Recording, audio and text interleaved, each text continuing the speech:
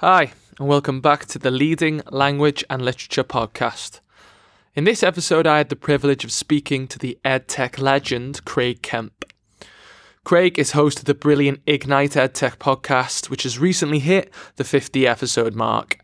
He's also a digital consultant to schools around the world, as well as being a former teacher and expert speaker for educational innovation.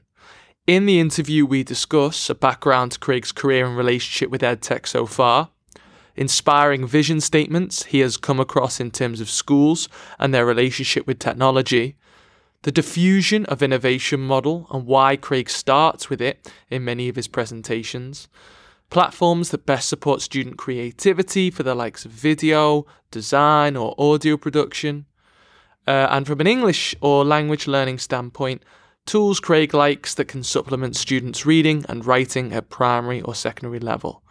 Lastly, we go over his feelings about equitable access to learning across the world. A massive thanks to Craig for both his consistent insights via his own podcast, as well as the ones he shares with me today. All of his suggestions can be found in the show notes below.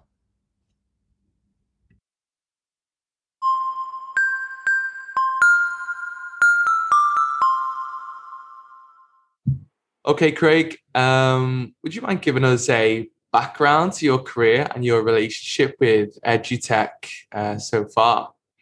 Yeah, absolutely. Now, thanks for having me on as well, Chris. I really appreciate it. It's an honor to be here from Singapore. My background is I'm a primary trained teacher originally from New Zealand. I've been in Singapore now for 9 years, actually, so it's been a long time. So I've been in teaching and leadership in primary and middle school for a long time now. Moved to Singapore to work as a middle school teacher and work in leadership in a small Australian international school here, and then moved to a large American international school where I was the director of technology and innovation for 4 years. After that, 2 years ago, I started my own consultancy company, Ignite Edtech, and now I work with schools and edtech companies all over the world. So my relationship with technology has always been a positive one. I've been from a young age. My dad was in charge of IT at our local hospital. So I've always had a passion for technology. He'd always bring new bits and pieces home. We'd play with them. We'd pull things apart. We'd have the latest game consoles, Commodore 64s and Amigas and, you name it. We had it. Brings back memories when I think about it now. And it's, I've always had an interest in it. I'm not a technical guy. I'm not a techie guy. I'm a teacher. So I know a lot from a teaching and learning perspective. And that's where my wheelhouse is. That's what gets me excited about how to use technology authentically and purposefully. And now helping other people, create their stories and their visions and actually be successful in what they do. And that's what gets me going. You recently got to, I think, episode 50 of your podcast. Congratulations, by the way. That's some feat. It's a consistently excellent podcast, I have to say. With regard to kind of the applications of Edtech. What you tend to say on that quite a lot of times is you constantly endorse starting with the why, so to speak. So when you're kind of like consulting with schools, like, why do you want to implement technology? What inspiring vision statements have you come across in terms of different schools and their relationship or their desired relationship with technology? Yeah, good question. It's an interesting one because schools often don't start with the why. They pay lip service to it and they do. I love Simon Sinek. I love the way he focuses people's energy on why. He says people don't buy what you do, they buy why you do it. And that's inspiring to me because it justifies everything we do, and everything I've done with technology in schools that I've worked with and those that I still work with now is, if you can't justify using technology in your classroom or in your school, then don't use it at all. There's no point using it unless it makes a difference. It changes learning. It's when we look at the SAMR model, is it direct substitution? Are you getting rid of textbooks so you can use textbooks online? Or are you actually modifying or redefining the learning experience that changes things for good? You're actually making a difference, doing something that's previously inconceivable without the use of technology. And, a couple of things that I love with vision statements that we work on with schools is that every school is unique. And we look at examples of schools. My last school's vision statement was to inspire students to create their unique future. And then we went on to say, academically, socially, ecologically, technologically, so that they're literate citizens in our culturally diverse world. And I love words like diversity. I love words like inspiring or unique, that actually get us thinking about our learners, because that's why we do what we do, to get them ready for their future, not our past, right? As educators, we should be thinking about the future of education. The World Economic Forum every year or so releases their Future of Jobs report. And their most recent one in December of last year focused in on that, 50% of the top 10 skills required of our kids by 2025 are problem-solving skills. So we need to make sure that we're explicitly teaching problem-solving skills. So when I think about statements or vision statements or developing that vision, I think it has to start with why. Why do you do what you do? It has to think about technology. Technology isn't going away, whether we want it to or not. It's not going anywhere. We need to make sure that we support people in developing a vision statement, sustainable and actionable. Yeah, absolutely. Yeah, completely agree. I think sometimes it can feel a little bit like it's technology for technology's sake when a new initiative comes in, or maybe like a donor to the school wants to donate a certain amount of money. And that really rings true with me. Another thing that you've mentioned in the podcast before, Craig, is the diffusion of innovation model, which is something that you start with in a lot of your presentations. What does that mean in practice? What is the diffusion of innovation model? Yeah, good question again. Diffusion of innovation is a simple one. It's a theory, I guess, that sort of seeks out why and how and at what rate technology change happens. So when we look at the diffusion of innovation model, which created by a guy named Everett Rogers, the idea is, and this is old now, right? This is looking back in the 60s and 70s. How does technology change practice? Who comes on board? How do we change things? So we look at things like the innovators, which is normally, in my experience, sort of 5% of your school's population, the people that go and just do it. And those are the people that love it and just, they're going to do it anyway. So you let them go and do it. And then you have your majority. You have your, on either side of that, you have your early adopters and your late adopters. And then you have your early majority and your late majority. This middle section is like 70 or 80% of your staff. All that they need often is a helping hand. Someone to guide them, someone to support them. And then at the other end are your laggards, your rock dwellers, the people that are going to push back no matter what, the people that say, this is the way I've always done things. Those people aren't going anywhere. And I say to people, they're important to work with, but not right now. I love showing people this model to help them understand the people who are in their building, because people drive innovation. Technology doesn't drive innovation. We have to choose where technology goes, where we take technology, but we're the driving force behind it. We choose how we take it forward and at what rate we take it forward. So we bring the people on board in our school that are going to make that change happen, that we're going to tip that momentum, that tipping point over to a point where we're actually going to be able to action and sustain a change that's supportive of our vision and our mission. So when we're doing this, it's not just saying, look at who your innovators are and your laggards are and avoid them because they're going to take 90% of you, like 10% of your time and zap 90% of your energy. But actually, what we need to do is say, well, let's get the majority on board first. Let's hold their hand, the teacher next door model, and bring them up so we can actually have more people innovating.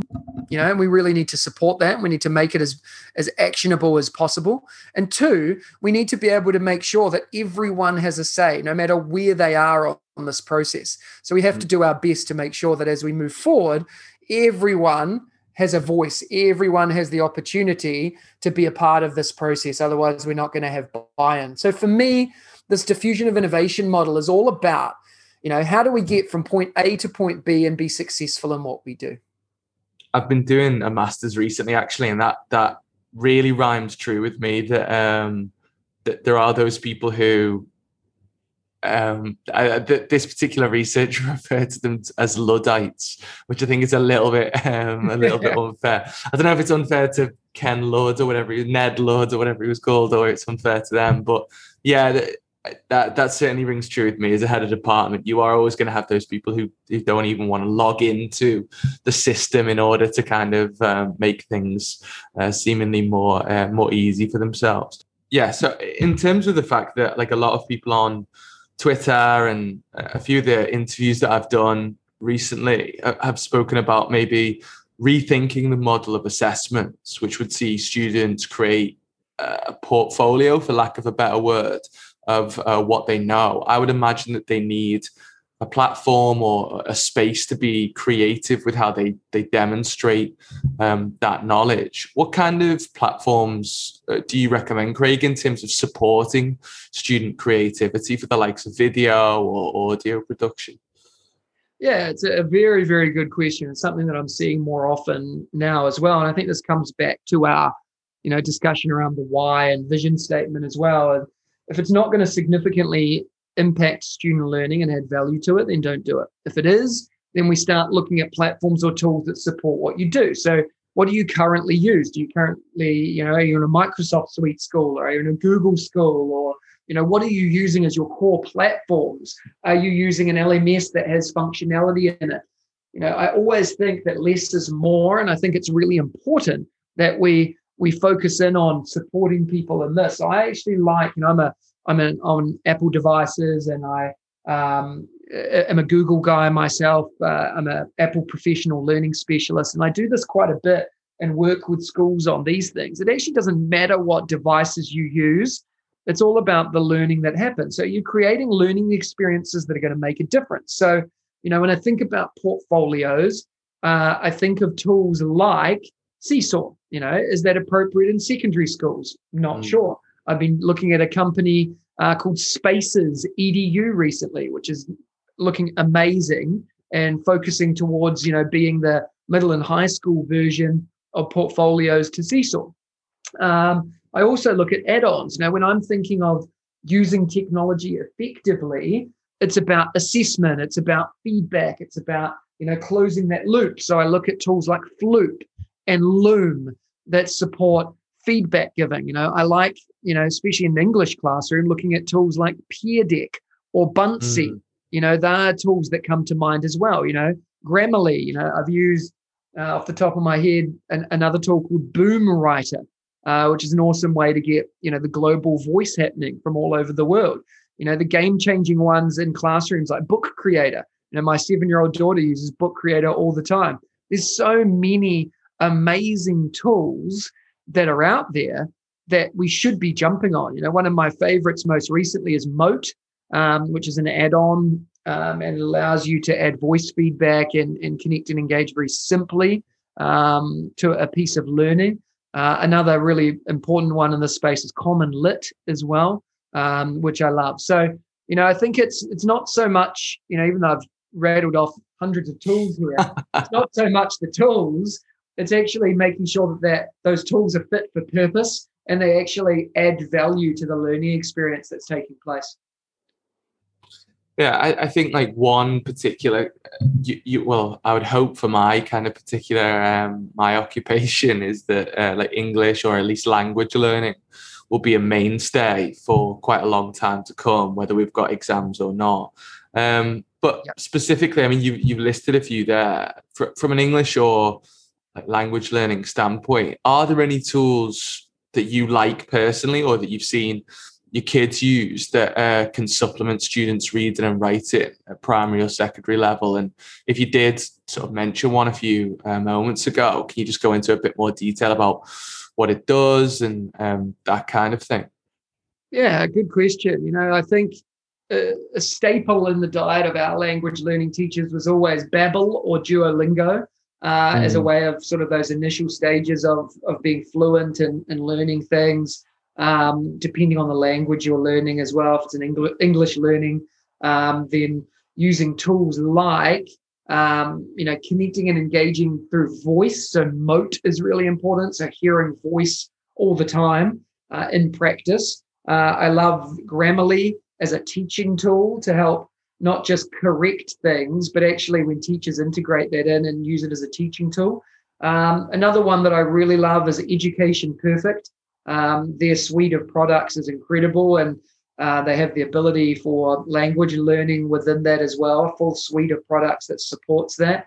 The ability to do things like when it comes to parent communication, switch on and off languages, so changing things, and that come down to using tools like Seesaw. I love using Seesaw, and we set up some rules with our kids that when they share something home, they had to share in English, and they could choose whether that was verbally or writing in written form, but they could also share in their mother tongue. So if they chose to write or type in English, their feedback to the learning activity they did, they could then voice over for mum, dad, or auntie, uncle, grandma back home in whatever language they use at home. So it's a nice way to differentiate and show that that's respected and we value it. But that communication and collaboration piece in English is important as well. I love closed captions actually too. So the ability to have closed captions, things like immersive reader is really helpful. That it's been built into a lot of tools and apps now. So yeah, that's probably where I'm at with that. That's fantastic. I've heard of like maybe a percentage of them, not very many at all. That moat sounds particularly interesting, actually, with the kind of with COVID and that kind of thing. I think modeling or sort of demonstrating expertise has become really, really difficult. I know a lot of schools have invested in the kind of the visualizers, the personal visualizers, but if you have something where it's kind of like a voice recording or something where you can send like an audio example of like an explanation or that kind of thing, I think that's really valuable. So what I'll do is I'll certainly kind of search those things myself, if only from a selfish point of view, but I'll link them in the description below. Yeah.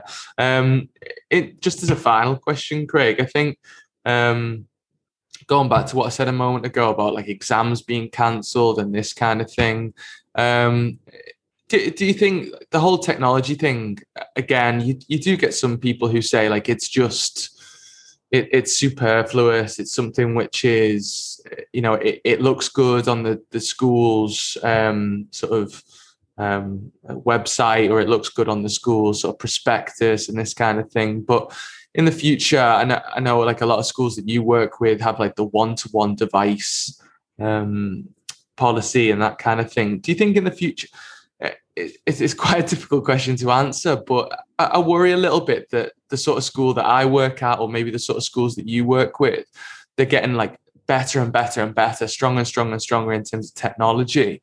Have you got any worries about the gap that will leave between sort of countries that don't have the sort of money at like state scale to fund that kind of technology usage, or even just the schools maybe in the UK or New Zealand or Australia, whatever, that can't afford it? Do you think we'll see in the future like a case of the haves and the have-nots, or is there hope for everyone to be able to benefit from it? Yeah, again, awesome question, and something really at the forefront of my mind as well. I am a really big believer and supporter of equitable access to learning. And, equitable access to learning nowadays actually starts with a device, physical device that you can use that actually adds value to the learning experience. A lot of places have rubbish devices that actually take away from the easy learning experience that should be. So I'll use Singapore as a good example. Singapore has reduced their 8-year rollout plan of devices in their national schools here down to a 2-year plan. And actually by the end of this academic year, every secondary school student in Singapore from the age of 12 will have a one-to-one device, and it's compulsory, and it's supplemented financially by the government. but it's student-owned. Schools can decide whether it's student-owned or school-owned. Most are going student-owned, so they can take it on their journey with them. They've been really specific about the specs of those devices, which is great as well, and pretty good prices on devices. So equitable access to devices is critical, I think. And I think more governments need to invest time and energy into what Singapore have done. And yes, Singapore is a wealthy nation, and I totally understand that from a financial perspective. But if we're to be equitable here, and this maybe comes down to charitable organizations, United Nations, I don't know, or wealthy countries supporting those around them, if we're truly going to be equitable, then we have to make sure that every country and every person has the same experience, has the ability to actually learn and connect and engage through a device. Who knows? Some of the countries in Asia here, been talking to people in countries all around here. Who knows when they will be online until?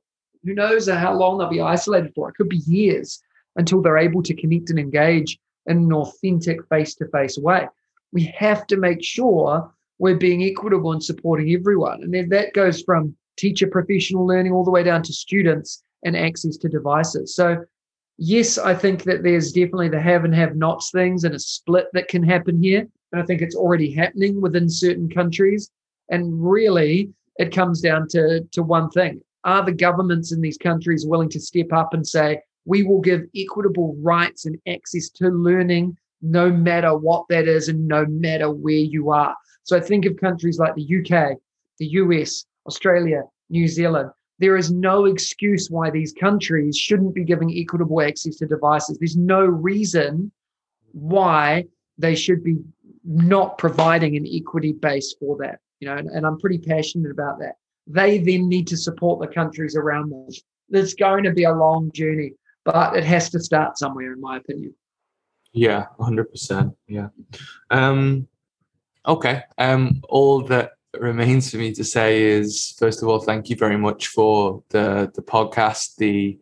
I've learned a lot actually from the podcast in terms of how you put it together and the suggestions you make. It's like super to the point, interesting interviews, not particularly self-indulgent, which I've kind of accused myself of in past episodes in terms of how much I speak. It's really fantastic economy of advice and that kind of thing. And secondly, thank you very much for offering your ideas today. I'll be searching for all the add-ons or the platforms that you mentioned before and seeing if I can bring them into my new sort of job that I'm starting in August. So thank you very much for taking the time to speak to me today, Craig.